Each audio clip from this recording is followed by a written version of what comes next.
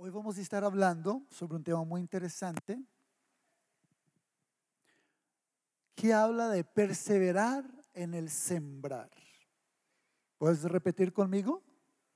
Perseverando en el sembrar. Mira a la persona que está sola, diga, tienes que perseverar en el sembrar.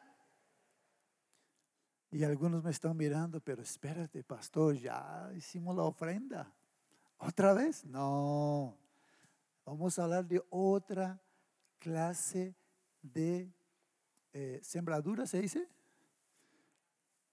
De siembra. Muchas gracias. Para aquellos que no saben, mi nombre es Eliemerson Proenza. Soy brasileño. Así que si escuchas algo raro en el español, lo más posible es que estoy hablando portugués, ¿ok? No vaya a decir, no, ese pastor no fue a la escuela, o sea, ahí faltó algo. Tranquilos, que de vez en cuando es normal, se me sale una palabrita u otra en el portugués. ¿Amén? ¿Cuántos hablan portugués acá?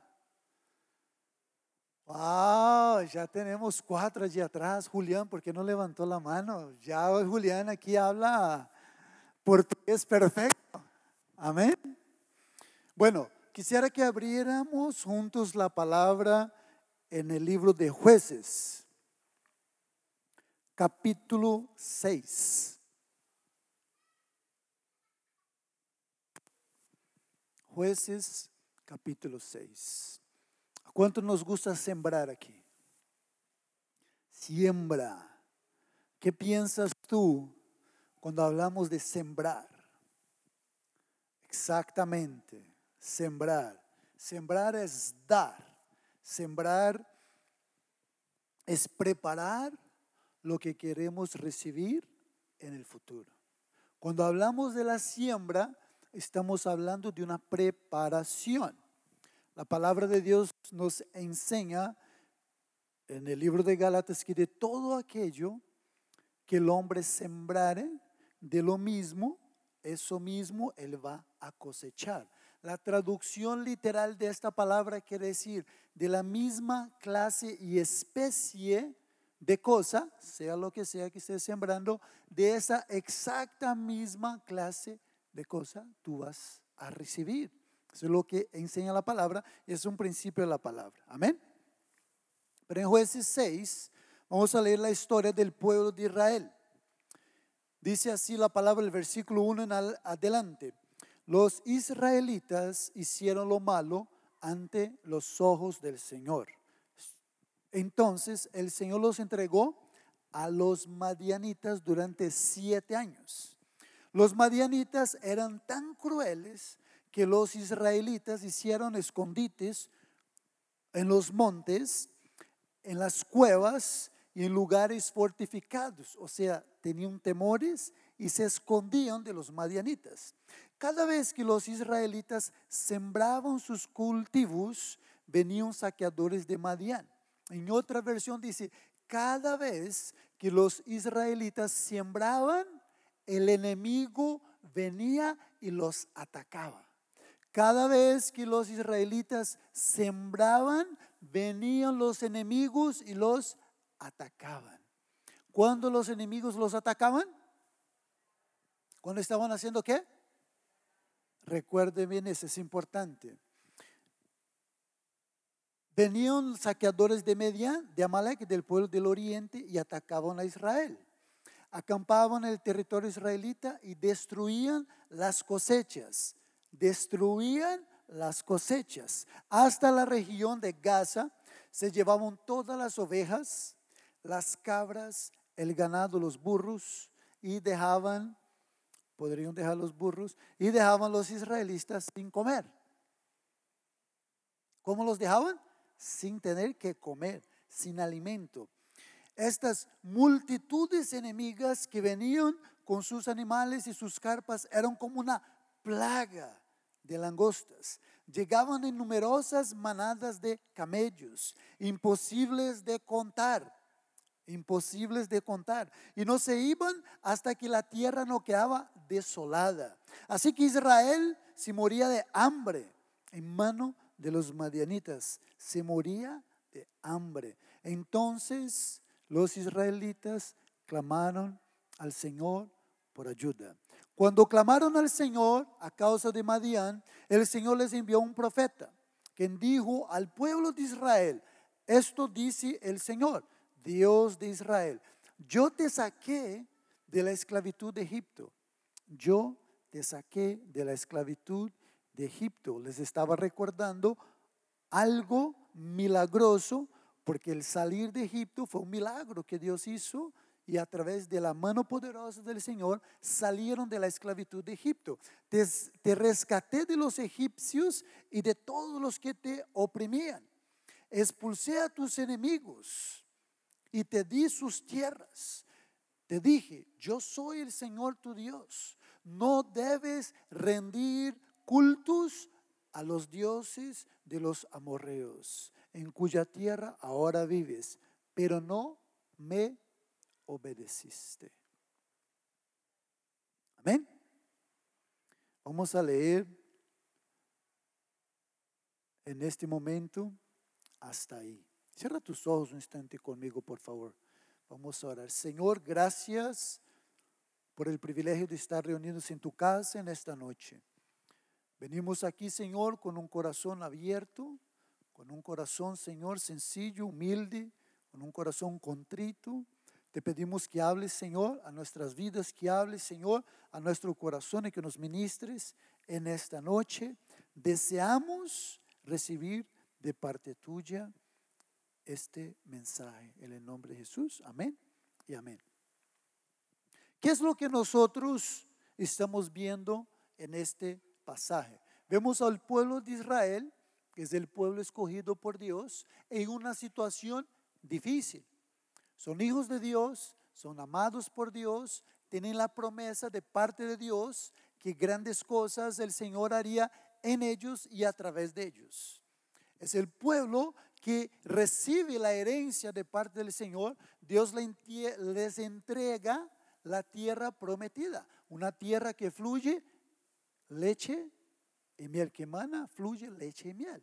Eso es lo que Dios les entrega a este pueblo, pueblo amado por Él. Pero el pueblo hace algo indebido. Aquí vemos que se meten en problemas. La palabra dice claramente: no obedecieron a Dios y por consecuencia se metieron en problemas, están en dificultades. ¿Cuál es la dificultad que vemos acá? Ya vimos quiénes son los que están en dificultad. La dificultad que hay en ese caso es que cada vez, escuche bien esta parte que es bien interesante, cada vez, dice la Nueva Versión Internacional, que el pueblo salía a sembrar. Cada vez que el pueblo salía a sembrar, el enemigo los atacaba. Cada vez que ellos salían a sembrar, el enemigo los atacaba. ¿Cuál es la forma que el enemigo puede impedir a alguien de recoger la cosecha? Si logra pararlos en el momento de ¿qué? De la siembra.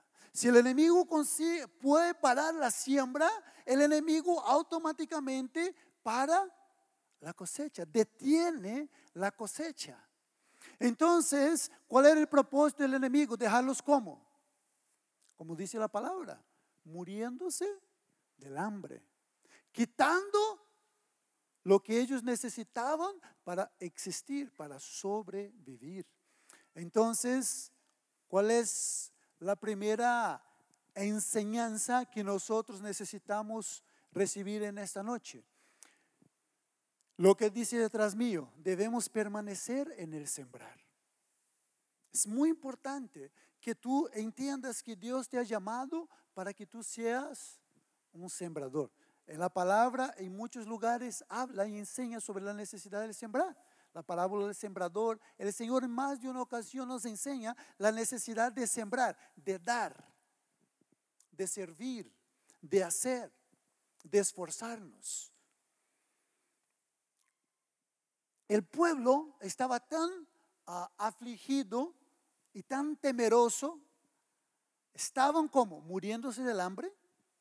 O sea, afuera había un conflicto, tenían hambre, no tenían con qué alimentarse.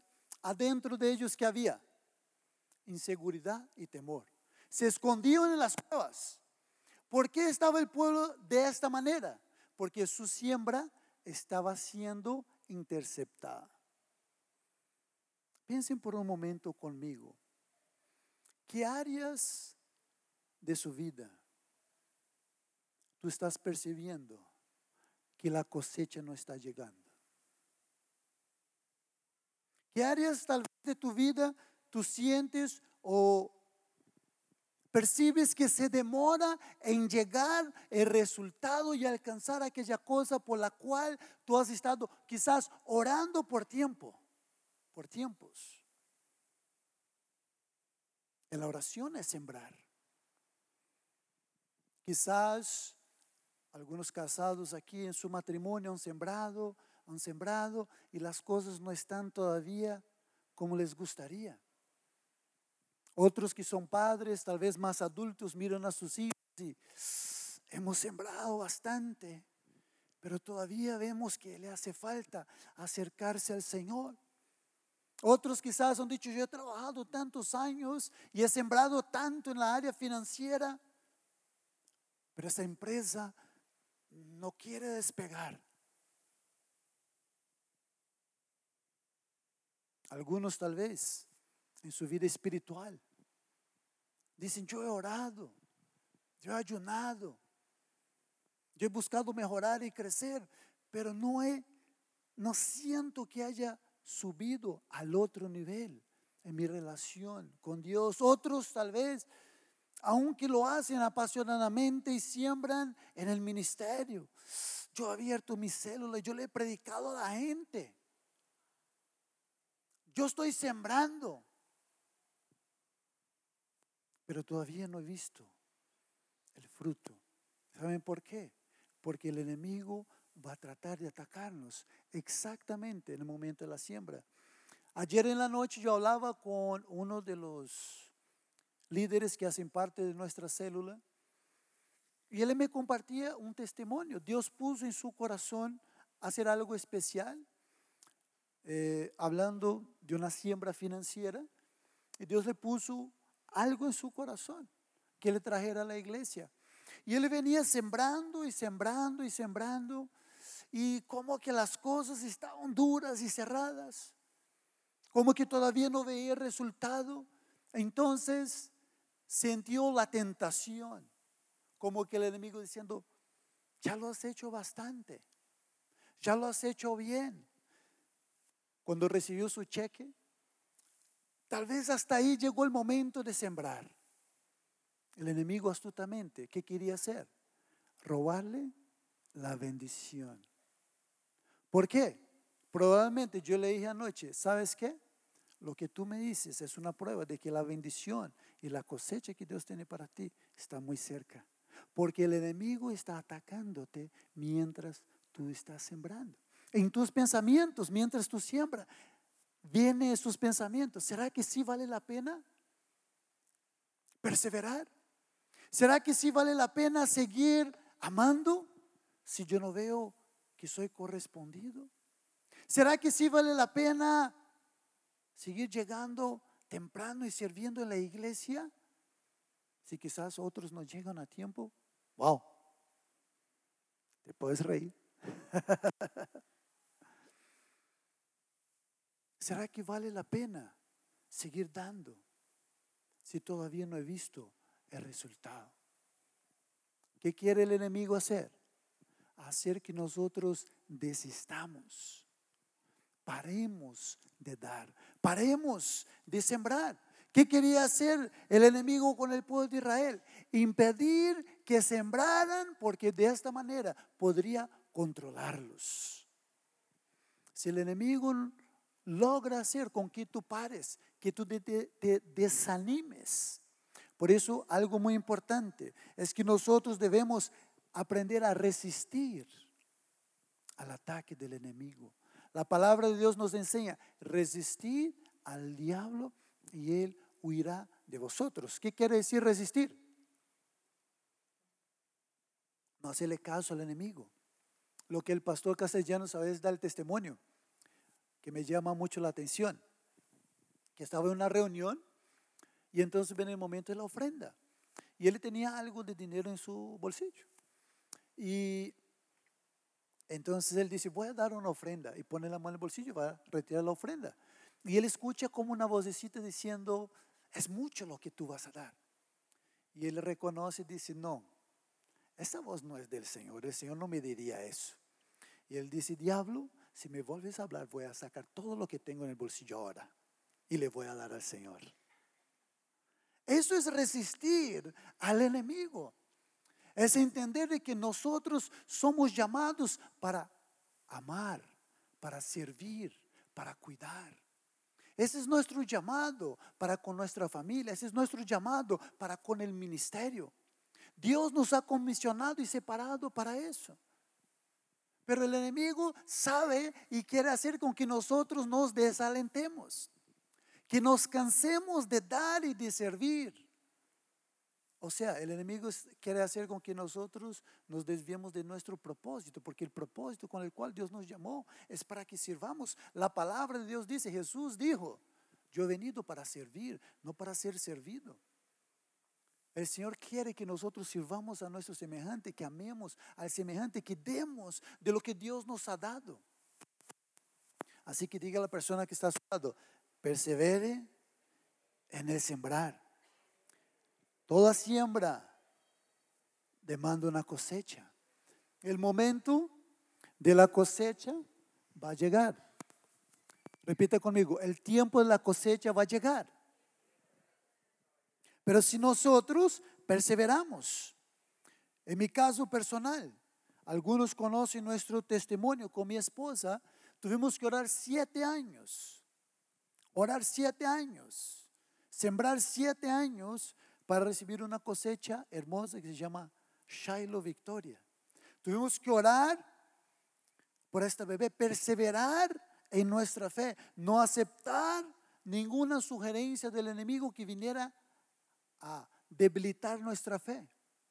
Permanecer sirviendo al Señor, sembrando y dando en la casa del Señor nuestra vida hasta que llegamos a ver resultado. Pero la bendición fue triple, porque al año llegó Rachel y a los 2 años llegó Emanueli. O sea, Dios siempre te va a sorprender y te va a dar mucho más. Pero tú necesitas, ¿qué tienes que hacer?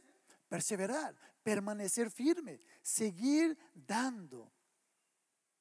Seguir dando. Nunca vas a ganar a Dios en el dar. Cuando yo empecé también, prácticamente mi vida cristiana, yo tenía una empresa pequeña en Brasil, pero yo era muy jovencito, yo debería tener 19 años. Y la verdad, los cheques que me llegaban eran más de lo que yo necesitaba. Yo no sabía realmente qué hacer con esto, con el dinero. Yo miraba y yo decía, y le preguntaba a mi papá, ¿qué hago con ese dinero? La verdad, ninguno de nosotros había hecho el curso ese de paz financiera, de ahorrarse el dinero ni nada, de invertir. No, mi papá tampoco me decía, no, úselo, hijo, haz lo que tú quieras, tu dinero. Yo, amén. Y empecé un tiempo a invertir en cosas que me parecían interesantes, pero Dios empezó a poner en mi corazón el deseo de ser generoso con su casa, con la iglesia. Yo ya era cristiano. En algunas ocasiones, la verdad no fueron muchas, pero algunas ocasiones el tesorero de la iglesia me llamaba y me preguntaba, ¿estás seguro que ese es el número correcto, el cheque que escribiste? Yo decía, sí, amén. En otras ocasiones llevábamos a algunos mercados, algunas familias que necesitaban. Y era impresionante, ¿por qué? Yo percibía la conexión de esto y mi trabajo. Cuanto más yo intentaba hacer el esfuerzo para bendecir la obra de Dios y ayudar a personas que estaban en necesidad, cuando yo salía a mi campo de trabajo, yo veía el resultado. Eran resultados que me sorprendían y que yo no los esperaba. ¿Por qué? Porque Dios nunca nos queda debiendo nada a nosotros. Si tú decides sembrar y dar lo que tú tengas en tus manos, sea finanzas, sea de tu tiempo, siempre Dios te va a dar mucho más. Y por eso es que siempre va a haber un enemigo tratando de impedirte a que tú siembres. Repito Eso, y quiero que tú quedes con eso en tu mente. Si el enemigo logra hacer con que tú dejes de sembrar, él está robando tu cosecha. Hay una cosecha para ti. Hay una cosecha para ti. Tú has estado esperando y anhelando algo. Tú has estado buscando algo delante de Dios. En tu corazón hay algo que quema y tú quieres ver que se haga una realidad. Y tú has estado sembrando, y quizás has estado sembrando por mucho tiempo. Y quizás has estado sembrando en el lugar secreto con lágrimas. Has estado regando esa semilla. Y tú quizás hayas sido tentado, como el amigo que yo decía hace un momento atrás, en desistir. En desistir. Y quizás te has preguntado, ¿será que sí vale la pena? Déjame decirte una cosa, tú has venido a este lugar en esa noche porque tú tenías que escuchar al Señor diciéndose, hijo, vale la pena. No desistas, porque la bendición, la cosecha está mucho más cerca de lo que tú te imaginas. Cuando viene el ataque del enemigo, a quitarle, funcionó. Algo pasó. Cuando viene el ataque del enemigo, hacer con que tú desistas de tu siembra, es porque Él sabe que muy cerca está la cosecha que Dios tiene para ti. Amén. ¿Puedes dar un aplauso al Señor?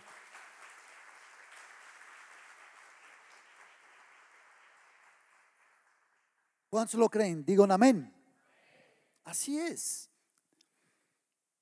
Entonces, no piense que ha sido en vano el sembrar en tu familia, en tus hijos, en el ministerio, en tu salud, cuidándote, en tu matrimonio, en el trabajo, en la empresa, en lo que tú has estado haciendo, en crecer, en aprender, en estudiar.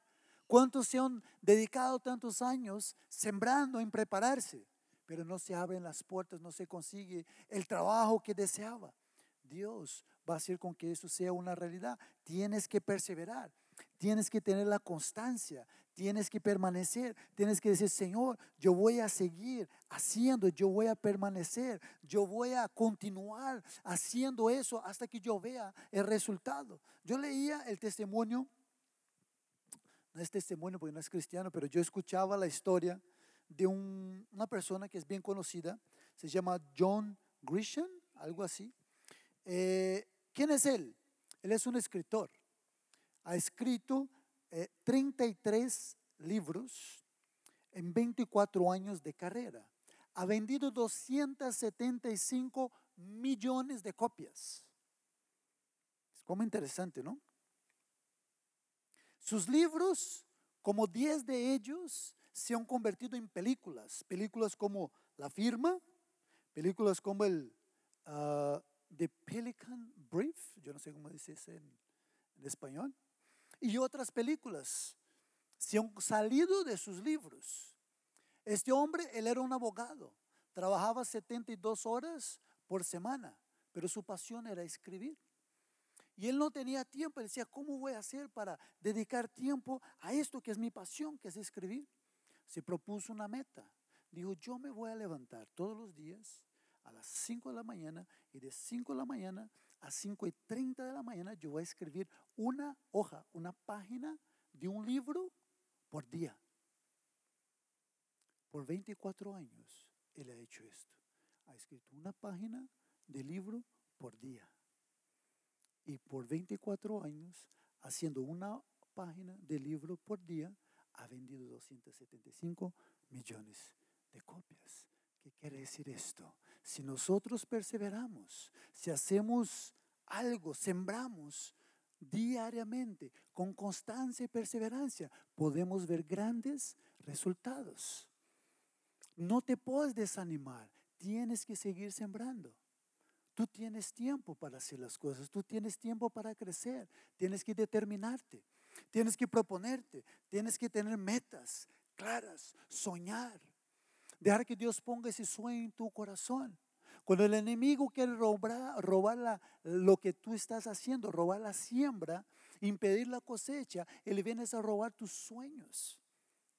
Hacer con que este cuadro que hay en tu mente, que tú tienes el deseo de alcanzar, se empiece a desvanecer, se opaque.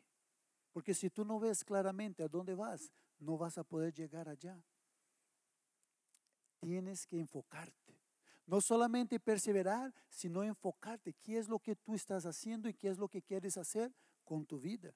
¿A dónde es que tú quieres llegar?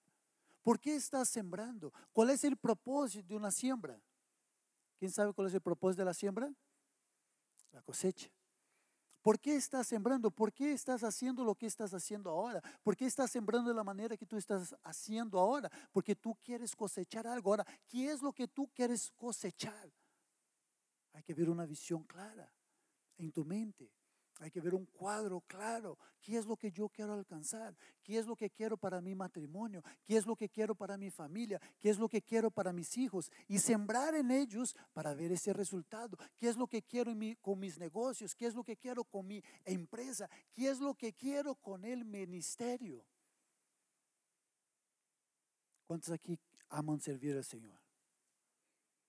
¿Cuántos aquí sueñan con grandes cosas para el ministerio y la obra de Dios? Amén. Todos anhelamos, pero entonces tenemos que seguir sirviendo, perseverar en la siembra, pero con un cuadro correcto de lo que vamos a alcanzar, de lo que Dios va a hacer en nuestras vidas. Algo que me llamaba la atención es de un pasaje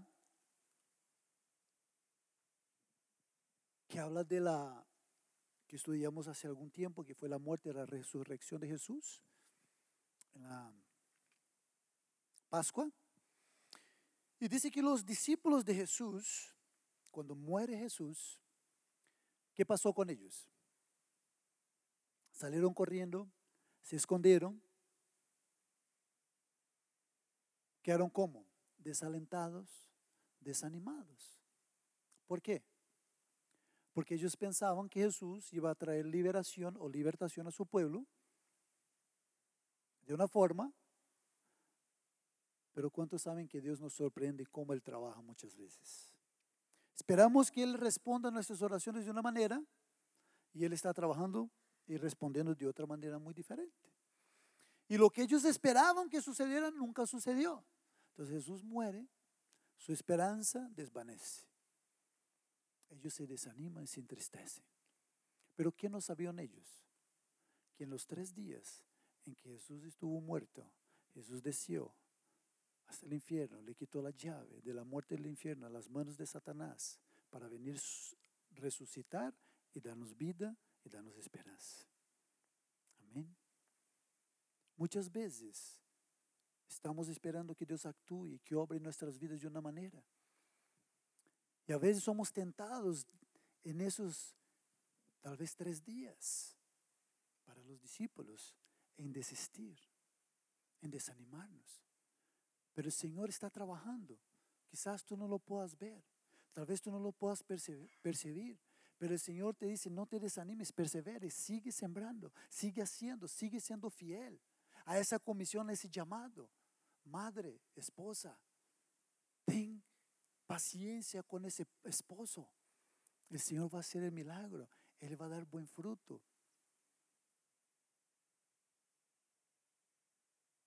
Nosotros tenemos que perseverar, permanecer. Dios te ha dado una promesa y Dios te ha dado una palabra. Posiblemente por eso tú estás aquí, sentado en esta noche, en este lugar. Y has sido tentado en desanimar, en desistir.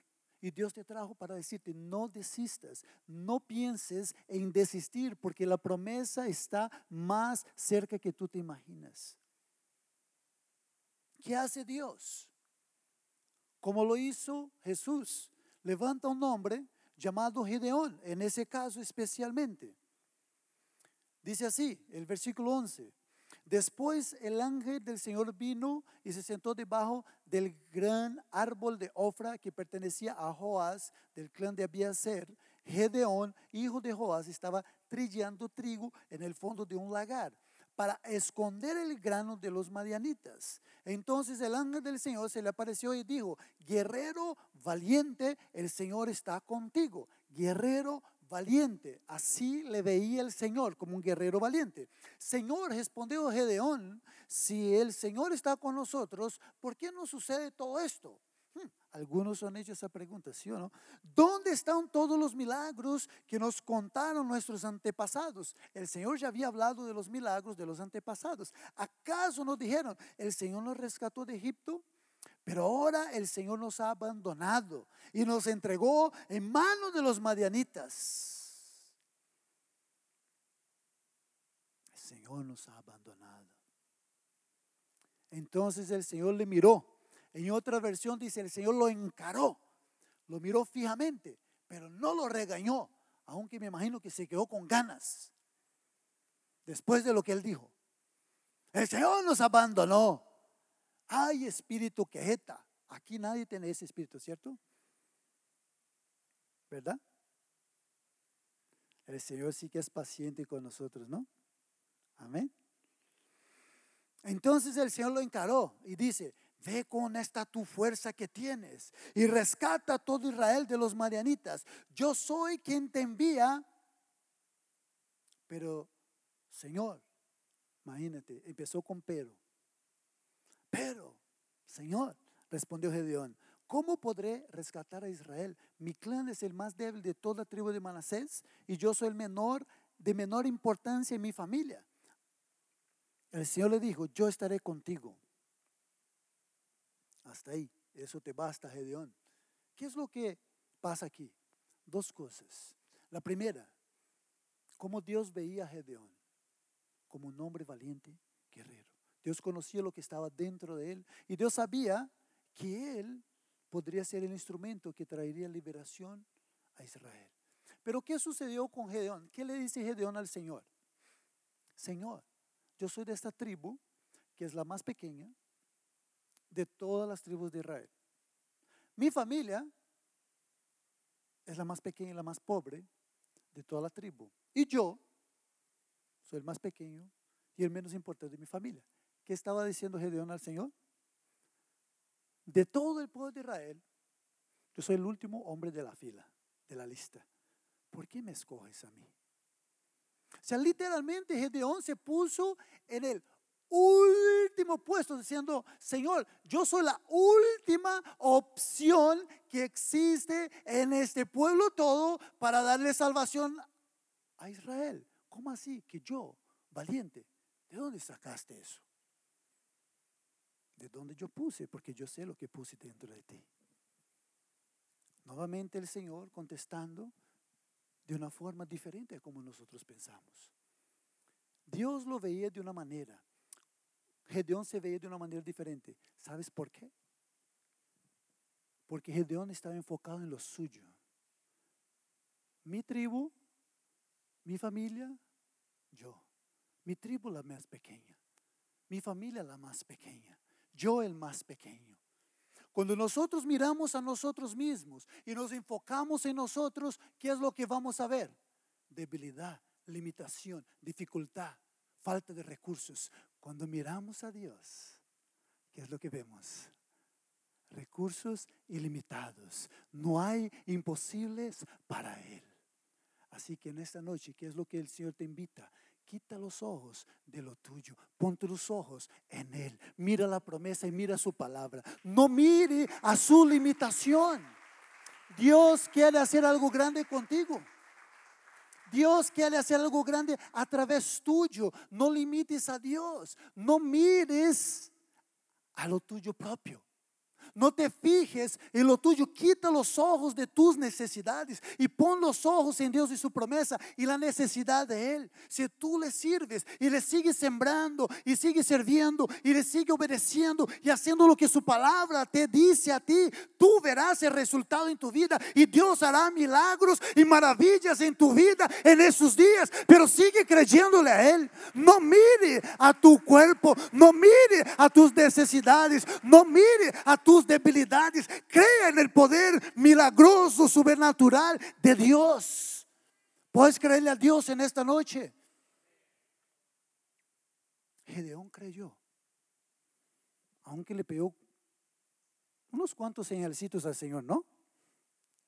Ahí él le pide la primera señal. En el versículo 17, él dice: Señor, en verdad, si cuento con tu favor, muéstrame una señal para asegurarme de que es realmente el Señor quien habla conmigo. No te vayas hasta que yo traiga mi, ¿qué? Ofrenda. ¿Qué es la ofrenda? El sembrar. Señor, las señales, déjame sembrar. Yo quiero sembrar, porque yo sé que si yo siembro y tú estás conmigo, la cosecha viene y la bendición viene sobre mi vida. Después él le pide otras 2 señales al Señor. El muchacho estaba como todavía: Señor, ¿estás seguro? Yo soy el último, acuérdate, recuerda, Señor, yo soy el último de la fila. Pero el Señor, otra vez con paciencia, le contesta las 2 veces la petición de la señal, que lo hizo. Y Gedeón entiende el llamado. Posteriormente a eso, no vamos a leer, viene la parte más conocida para todos nosotros del llamado de Gedeón, que se convirtió en un héroe. ¿Cuántos saben que los jueces, casi todos ellos, fueron tremendos guerreros? Sansón era uno de los jueces. ¿Sí se acuerdan de Sansón? ¿Han visto la película Sansón y Dalila? Sí. Muchos, ¿no? Débora y muchos otros fueron tremendos personajes bíblicos, verdaderos héroes. Gedeón fue uno de ellos. Se prepara un ejército con 32,000 hombres para pelear en contra 125,000. Algunos teólogos dicen que podría el número llegar a 137,000. La Biblia en algunos lugares menciona que eran incontables. Y él tenía 32,000 o 30,000 contra 120,000. Es 4 por 1. Gedeón dijo: esos muchachos son buenos de brazo. Los miró, dijo: son fuertes, podemos con eso. Firme, Señor, para adelante. El Señor dice: Gedeón, hay muchos. Los que tengo miedo, que se devuelvan. Casi todos, bueno, una gran mayoría tenía miedo. 22,000, quedaron 10,000. Gedeón dijo: si esos son los valientes, 10,000, 120,000, 12 por 1, si se puede, vamos para adelante. El Señor dijo: Gedeón, todavía hay muchos. Gedeón otra vez: Señor, ¿está seguro? Llévalos a tomar el agüita. Ustedes conocen la historia. Los que tomaron el agua de una manera distinta, que fueron cuidadosos, que trajeron el agua a la boquita, que no se tiraran allá, esos son los que van a ser parte del ejército. Solamente quedaron 300. ¿Sabes cuánto quedó la cuenta? 400 por 1. ¿Qué es lo que el Señor le estaba queriendo decir a Gedeón? ¿Qué es lo que el Señor quiere decirnos a nosotros? No son tus estrategias, no es tu fuerza, no es tu inteligencia, es tu dependencia total de mí. Gedeón, mientras tu matemática y tu calculadora alcanza, mientras en tus ojos humanos hay forma de que tú ganes la batalla, no me vas a dar la gloria a mí. Y Dios nos quiere decir eso a nosotros. Tú estás sembrando, pero muchas veces tú estás esperando que Dios conteste de una manera lógica, donde tus cuentas dan, donde tú dices: yo puedo con esto, yo alcanzo, yo lo puedo hacer, yo lo puedo lograr. No te lo puedo dar de esa manera, porque si no, no me vas a dar la gloria a mí. Necesitas hacer algo sobrenatural, porque yo tengo que ser glorificado a través de tu vida. Y es por esta razón que yo quiero hacer el milagro en ti y a través tuyo. Escuche bien, querido hermano. Dios puede hacer en nosotros y a través de nosotros mucho más de lo que nos imaginamos. Tú y yo no tenemos el poder de llevar sanidad a una persona, pero Dios a través de nosotros puede traer sanidad. Nosotros, tú y yo, no podemos traer restauración a una familia herida, pero Dios a través de nuestras vidas, si seguimos sembrando, puede traer restauración a una familia. Dios puede traer liberación de las drogas, de la esclavitud. Dios puede hacer cosas tremendas en vida de personas. ¿A través de qué? De tu actitud de seguir sembrando y perseverar en sembrar. No piense, la palabra del Señor dice: vuestro trabajo no es vano en el Señor. Persevere en su actitud de servir, persevere en su actitud de sembrar, persevere en su actitud de dar, porque Dios ha visto cada una de tus oraciones, Dios ha visto tu esfuerzo, Dios ha visto tu corazón, Dios ha visto tus lágrimas, y escuche bien, no quedarás sin tu cosecha. Dios te dará la cosecha en su tiempo. Amén. ¿Cuántos pueden decir amén? Eso, den un aplauso al Señor. ¿Será que me pueden acompañar aquí con el piano? Vamos a orar. Quiero invitar a que cierre tus ojos ahí donde tú estás. Cierra tus ojos. Reclina tu cabeza. Vamos a hacer una breve oración.